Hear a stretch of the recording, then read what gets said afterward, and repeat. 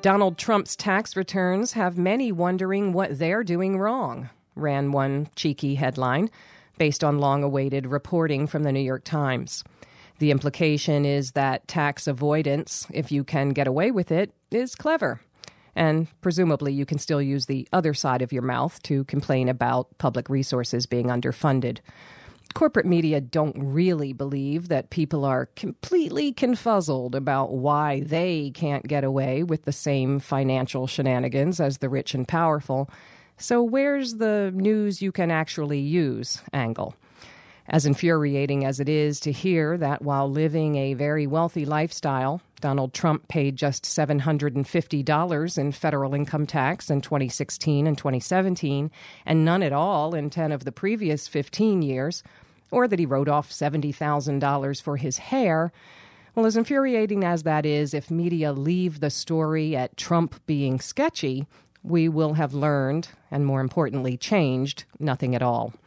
What questions and avenues of inquiry could make more lasting, forward-looking use of this latest illustration of a sort of open secret of a system that provides one set of rules for the wealthy and another for the hoi polloi, and that allows for the draining of public coffers in the face of increasing public need. Steve Wemhoff is Director of Federal Tax Policy at the Institute on Taxation and Economic Policy. He joins us now by phone from Washington, D.C. Welcome to Counterspin, Steve Wemhoff. Thank you. Well, I wonder if you could perhaps start by suggesting in general terms how much of this is lamentable but legal, and we can talk about what to do about that, and how much of it is stuff that if you weren't the president, you might actually be in some kind of trouble for, or do we even know? That's a good question, and it's impossible to know for sure exactly what's happening, but it's clear that one of two things is going on. Either what Trump is doing is allowed by the law, and the law is really screwed up and needs to be changed, or Trump is breaking the law, and that shows that our enforcement of the law is deeply problematic. And that's a result of Congress defunding the IRS, gutting tax enforcement, and making it impossible for tax enforcement to keep up with people like Donald Trump. So one of those things is happening. Probably, quite possibly, both of those things is happening. You know, Donald Trump he's using a lot of tax breaks, and he's using a lot of special breaks and loopholes to avoid taxes. That is a thing that wealthy business people often do. But Donald Trump, nonetheless, is in a league of his own. He really is extremely aggressive. He really pushes the tax avoidance tactics to the very limit and quite possibly beyond the limit of what the law allows. Well, let me just draw you out a bit on that. I mean, folks are getting a little hung up on he lost money, so that means he's a failure and not the success that he says he is. But the use of losses to avoid tax is evidently his thing and not his alone. I wonder if you could give us a little bit of a primer on how that works on paper and then in reality. Right. So, let's be clear about one thing. Donald Trump is a terrible business person. He does have a lot of real losses, right? I mean, that's just true, right? But at the same time, Donald Trump is also a very wealthy person. He clearly has a lot of income. When you see someone who lives like a billionaire for a decade and still gets away with not paying taxes in most years, you know that there's a problem with the system, right? Even if it is the case that he has a lot of ridiculous business investments that are complete failures, and he does have a lot of losses. Now, it is the case that our tax rules have to have some kind of rule that recognize when a business person has a loss. I mean, the income tax is a tax on income. So if your business has losses and is not generating income, then we're not going to tax you on business income. So there are some sort of rules we have to have in place to recognize that people can deduct losses. But those rules sometimes are overly generous to business people who can manipulate the system. And there are some particular types of rules that are particularly generous to certain types of business investors. So, for example, the big real estate investors have some special rules that make it easier for them to use losses more quickly and more easily than other types of business investors. And we know that's a thing he's used in the past. In the 90s, he had enormous losses from some of his real estate ventures. And the stuff that he's doing now may be a little bit different. Now he's involved in all these licensing schemes where he slaps his name on steaks or something. Right. He's in a lot of different lines of business. But nonetheless, it's true that what we see is a person who's clearly wealthy, has income. He has all kinds of income from these licensing schemes and from The Apprentice and whatnot. But he's able to manipulate these rules and manipulate the losses from his other businesses to wipe out any tax liability that he would normally have. Well, and the real estate piece of that is a particular piece. And I know you just wrote about the 2017 tax bill with regard to using that kind of losses to offset gains thing. And there was a chance, there was an opportunity to kind of address that, and it was missed. Yeah, so there are all sorts of special breaks and loopholes for different types of investors, including real estate investors, that Republicans who were drafting the 2017 tax law decided not to touch. I mean, they could have used the opportunity to do a true tax reform, or they could have made the tax system a lot simpler. They could have removed all kinds of loopholes and special breaks, but they did not do that. The law overall was a big giveaway to wealthy individuals and corporations.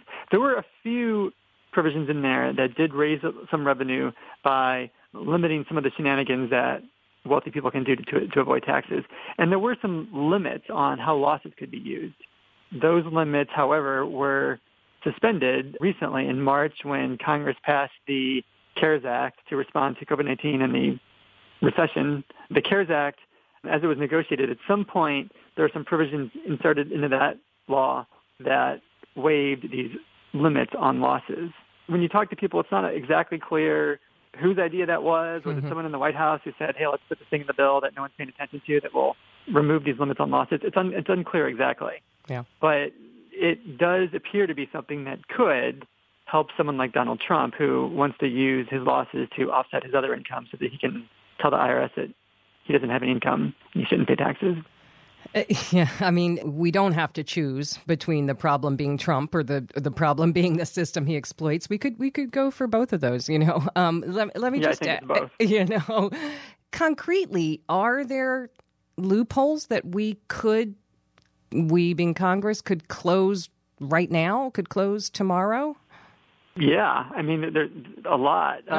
It's not like everything's so murky and, you know, we don't really know where people are causing problems. There are things that folks could see that could be changed. Yeah. So I can give you an example, right? In 1995, Trump reported a loss of over $900 million. Afterwards, he was able to use that for many years to offset any income that he had from other sources, and he could tell the IRS he had no income and avoid paying taxes. So Trump in 1995 reported this more than $900 million of losses. It's very unlikely that Trump actually invested $900 million of his own income, right? He had losses on investments that he made with other people's money. And there's a general rule in the tax code that you're not going to be able to deduct the losses unless you actually put your own money into an investment. But there's a special exception for that when it's real estate, and Trump was able to exploit that. And that's the sort of thing where you look at that and say, well, why should we provide a special break for these big real estate investors like the Trumps and the Kushners? I mean, that's effectively providing a subsidy through the tax code for someone, and like of all the things we could subsidize, why would we subsidize that? It doesn't make any sense. Right. And that's an example of something that we could repeal. Well, let me bring you back to something you touched on earlier in terms of systemic issues. You know, Willie Sutton said he robbed banks because that's where the money is, you know, and I understand it that the top 1% are responsible for the vast majority of unpaid taxes. But the IRS audits the super rich less than they do working class or low income people because, and I'll just paraphrase their position, it's really hard, you guys. If we don't allow enforcement, if we don't fund enforcement, then all this talk about rules is almost just deflection. Exactly. There's two parts of this. You have to have rules that work, and then you have to enforce the rules. And this is just really, it's mind-boggling, frankly, that Republicans in Congress have decided that, you know, as part of their, I guess what you'd call anti-government ethos, right, they've decided to cut funding for the IRS. Now, you know, you can argue a lot about cutting different types of government spending, but cutting the IRS is particularly bizarre because it means you get much less revenue to pay for the rest of the government, right? So the Congressional Budget Office recently put out a report about this, saying that if we just spent another $40 billion on IRS tax enforcement, that would actually end up raising another $103 billion that we would actually get by increasing our enforcement. So by not doing it, it's like Congress is sort of like just walking away from more than $60 billion right, by not providing that funding, right? And that was an example that the Congressional Budget Office gave. And their report goes into the fact that, from 2010 through 2018, Congress cut the IRS budget 20%, basically, and that resulted in a staff reduction of 22%, and that resulted in a reduction of the tax enforcement staff by 30%. I mean, why would you cut the people who are collecting the revenue? Like, it doesn't make any sense. Like, we're not saving money by cutting the IRS. We're losing a lot of money. But that's what's happening. And over the years, one thing that's happened is the rate of audits has fallen for people at all income groups, but it's fallen more rapidly for the high-income folks. It just doesn't make sense. Like you said, if you're going to go where the money is, you would look at the wealthiest people, but that's not what we're doing, because the wealthiest people are, in fact, they are complicated. When you're someone like Donald Trump, you can do so many complicated schemes that you can use to avoid taxes. It does require having very capable IRS enforcement staff on hand to be able to do that stuff. But instead what we see is a shift to IRS enforcement to do what's easier. And what's easier? Well, that's going after the low-income people who claim the earned income tax credit. And the earned income tax credit has so many complicated rules around it that a lot of people just accidentally make a mistake, and they can get caught up by the IRS on that. And that's what the IRS seems to be shifting towards, focusing on that. It seems like completely unfair, completely nonsensical, and it doesn't even make any sense. These IRS budgets, they're not saving us money, they're losing money, right? So none of it makes any sense. But one of the real-world consequences of that is, someone like Donald Trump is probably getting by with things that he should not get by with. And we know for a fact that, for example, there's this dispute over this enormous tax refund of more than $70 million that the IRS is still looking at and has been since 2011. Why that is taking so long, who knows, but it could very well have something to do with the fact that the IRS is just deeply underfunded right now and understaffed.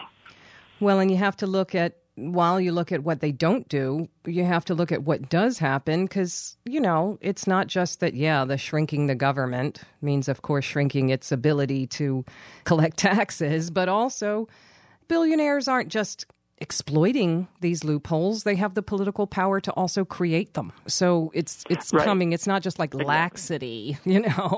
And Donald Trump is not a passive bystander. Right. When these tax rules are created. I mean, we have recordings of him testifying before Congress, defending tax shelters and saying that, you should put tax shelters back in the tax code. Donald Trump was all about that, back in the 90s. And he and the rest of the real estate industry were successful in getting Congress to put some tax shelters back into the tax code. So you can't say that Donald Trump is just doing whatever the law allows. Right. Donald Trump was part of why this is in the law. Right. Reporters are following up on the question of who owns Trump's debt, this $420 million in personal liability debt, and that is important to know, to put it mildly. But it just reminds me of the vastly different role that debt plays in different lives. In Donald Trump's case, as we've been saying, it didn't seem to prevent him from virtually anything. Whereas we know that lives are derailed and people are politically cowed, frankly, are silenced because they have debt, and debt is presented as a moral failing that should prevent you from moving forward in life. And I guess I just really want to say, what we think of as fiscal policy, it's so much more than fiscal policy, both for the country and also for individuals. It has myriad implications for people's lives. Yeah. It's sort of like there are two sets of rules, one for really wealthy people like Donald Trump and one for the rest of us. And that comes to the tax rules, but I guess it also includes like the way we think about that in almost moral terms. That There is sort of a different set of rules for someone like Donald Trump. He's being clever, but you didn't pay off your student loan, so how should you expect to advance in life? It's very frustrating. And I guess finally it takes me back to the stories we tell about it, and that has a lot to do with media and taxes. there's kind of a personal side around April 15th, it gets kind of personal and individual. And then the rest of the time, tax cuts and other things are like political stories or beltway stories. And the direct connection to folks' lives becomes less visible. And I just wonder, finally, on this story, which is a huge story and it's just getting started, that's just the first installment of the Times reporting. But are there things you would be hoping that media would do or not do to kind of make this story and these questions legible for people so that we can be more prepared to push for change? I do want to say the New York Times has done a great job with this, and it's actually incredible. Long awaited, and Trump didn't want it to happen. We know that. Right. I think this is a story that we can tell a lot about the Trump administration.